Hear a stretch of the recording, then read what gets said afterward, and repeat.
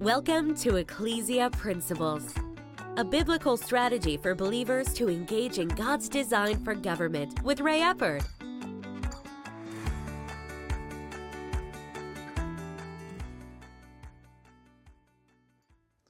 Hello, glad you could join us again today.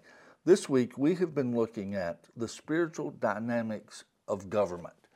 With this, what we have been looking at, and actually I tell you what, let's go ahead and read Ephesians 6 verse 12, and then we'll work backwards from this into what we've talked about this week, because we can see how it plays out. Ephesians 6:12 says, "For we do not wrestle against flesh and blood," but notice this, "but against principalities, against powers, against the rulers of the darkness of this age, against spiritual hosts of wickedness in heavenly places."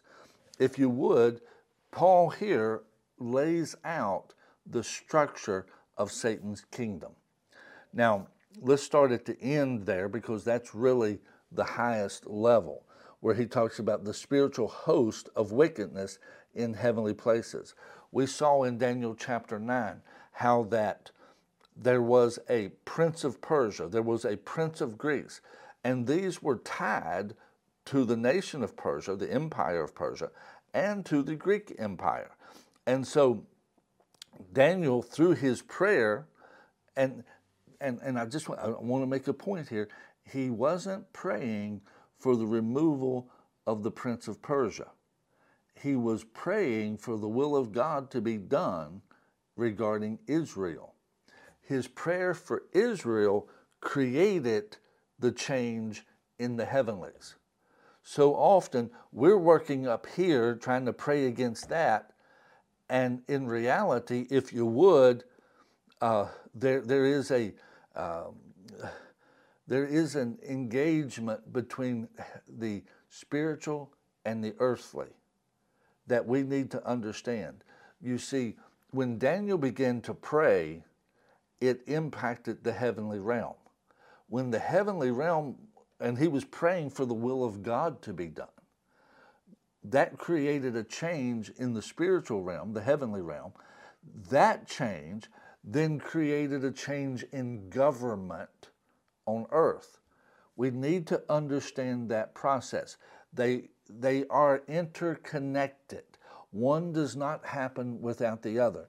Spiritual dynamics on earth, when people engage for the will of God on earth, it affects things in the heavenlies, like we see with Daniel, and as a result of that, it ends up impacting governments on earth. Why? Because one of the things we stated earlier is the spiritual kingdom primarily seeks to work through human government. Now, we won't get to it today, but next week we're going to get into the dynamics of that. How does that work? Because not understanding all of this has kept Christians from engaging in government and to affect change on the earth as a human. Therefore, if you would, there has been very little challenge to the spiritual wickedness in heavenly places. And the way we challenge them is not just by prayer. Prayer is one of the things, but it's not prayer alone. The problem is that's the only thing we've been using is prayer. Now, with this, the spiritual wickedness in heavenly places, we saw it with the prince of Persia, we saw it with the prince of Greece in that. That is that higher level. And then, if you would, you come down to the rulers of the darkness of this age. If you would, the way I like to express this is more topical than jurisdictional. If you would, the host of wickedness in heavenly places has a jurisdiction. The prince of Persia, he was over Persia. The prince of Greece was over Greece. Principalities and powers, by definition, are jurisdictional. They have a locality, they have an area that they function in. But the rulers of the darkness of this age, if you would, are more topical.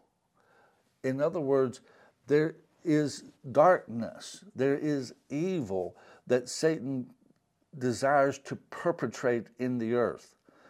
And if you would, they have assignments that they work on. They are not jurisdictional. They're not in just one area.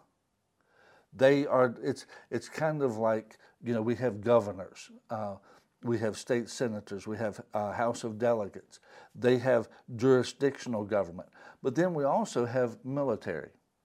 And that military, even though there are jurisdictional things with it, they can function in multiple locations because they have certain assignments, and things have to go according to protocol, but they have different assignments, and they can be assigned to various different areas. If you would, that is the rulers of the darkness of this world. In that, it could be things like drugs, gambling, human and sexual trafficking, those types of things, those evils that are pervasive. They're the rulers of the darkness of this world. But if you would, their ability to function is really determined by these jurisdictional positions, principalities, powers, the spiritual host in the heavenly places. And with that, we have to understand that. And they seek to implement their plan through getting human governments to approve their actions. Boy, that explains a lot of our society right now. God bless you. We'll see you Monday.